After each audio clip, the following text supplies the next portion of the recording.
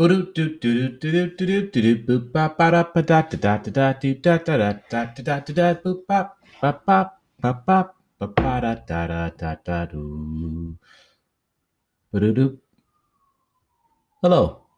this is Reading with Finest, and I am Finest. I'm reading African Myths of Origin today. The story from African Myths of Origin that I'm reading is Bayajida and Daura. Follow me at Everything's Just Fine on Instagram to see illustrations of mine. Hey, read every day. If not, listen in, and I'll do some reading for you. Shall we jump in? We shall. Bayajida was a son of the king of Baghdad. He settled in the land of Egypt, but was forced to leave because of his passions for horses. The king of Egypt had a stallion that was considered supreme in the land. When it whined, all the other horses remained silent.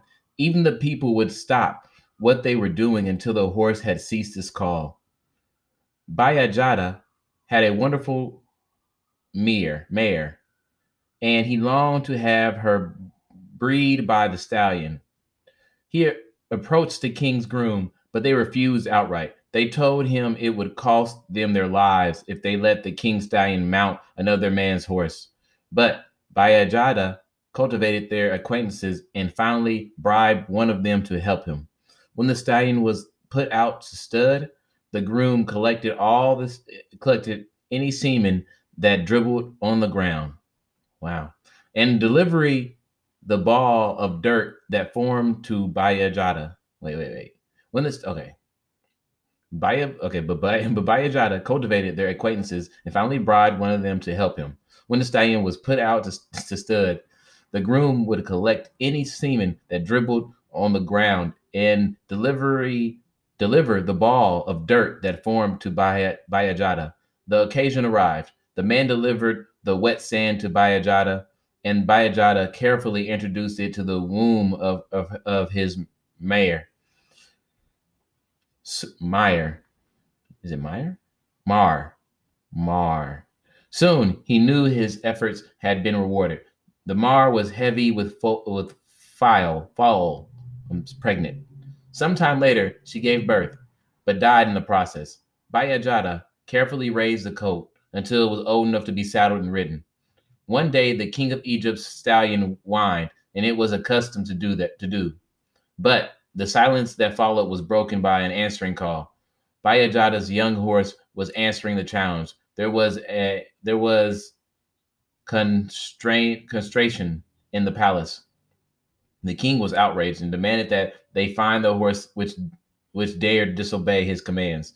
The groom who had assisted Bayajada went to him and warned him that he should flee. They would undoubtedly find his horse in the search of the town. Bayajada immediately gathered his belongings, mounted the horse, and departed. At the city gates, he told the guards that he was on an errand for the caddi of the town.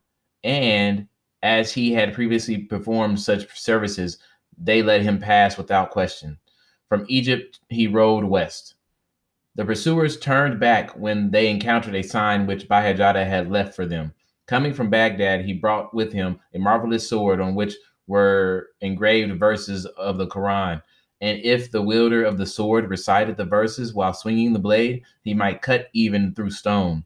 Bayajada had cut through the trunk of a tree with one blow, and then carved a saying on the standing trunk: "The rash should beware, for the consequence would be on their heads." The king of the Egypt riders, racing after the fugitive, came upon the tree trunk, read the signs, and decided to turn back. Bayajada came to town of Daura, which at the time was ruled by a queen. The city obeyed a great serpent called Dodo, which lived in the well and controlled their water supply. Bayajada stopped at the edge of the town and found a lodging with an old woman in a hut.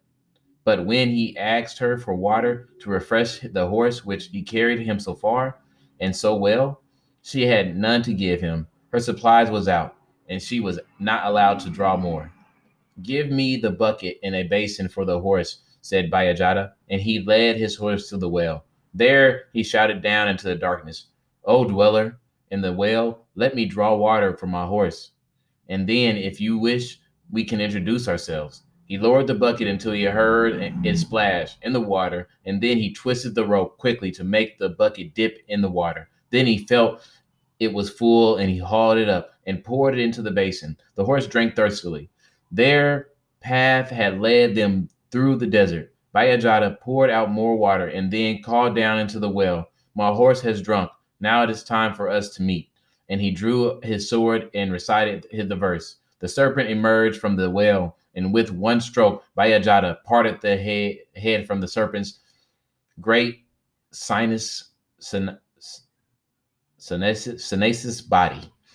The head fell to the ground. The body continued to emerge until it was wrapped around the well's retaining wall. Bayajida cut off the tip of the tail, placed it in his shoulder bag, and returned to the old woman's house. Are you well? Asked the old woman. Are you well? Asked the old woman. I was able to water my horse, said Bayajida. The guardian of the well and I reached an agreement. The next morning, the people were amazed and frightened at the mass of the serpent's body laying around the well.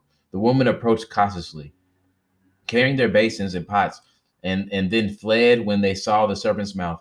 But after a time, they approached again, closer, and soon everyone in town knew that the serpent had been killed. Queen Magria made inquiries to learn who had killed the serpent, and several men claimed credit for the deed, but they were quickly exposed as frauds and punished. Finally, someone told the queen that the old woman who lived at the edge of town had a lodger who might know something of the affair. She summoned Bayajida, and he admitted he had killed the serpent and produced a piece of the tail as proof. This is a great deed and worthy to make you my consort, said the queen Magrier. But I feel I am now too old for marriage. Do you still have a monthly flow? Asked Bayajida. And she answered, yes. Then it is presumably for you to marry, and as I find you beautiful, I would be honored. The queen agreed to the marriage, but nevertheless she hesitated to share her bed with the stranger. She sent a concubine to him, and then after the concubine had become pregnant, she herself went to Bayajida's bed. They had a son known as Bawo. Bawo in turn had 6 sons who became kings of other cities of the Hassa. And that is the end of that story. What a great story. I like that one. Just because, there was a slang of a serpent. There was a meaning of someone that loved horses and loved animals and cared about them greatly, meeting someone that appreciated that and their bravery and the fact that they killed a serpent that gave them water for the whole community. So, I mean, maybe not the horse thing like I thought, but stories are what you want to think of it as. And I'll think of it like that.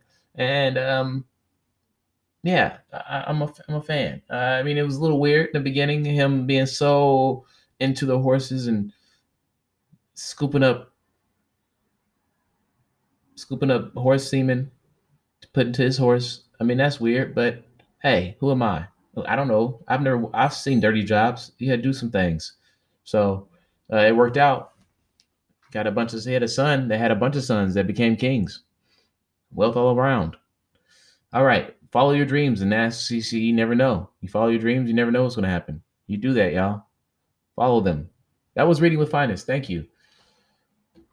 I'm out.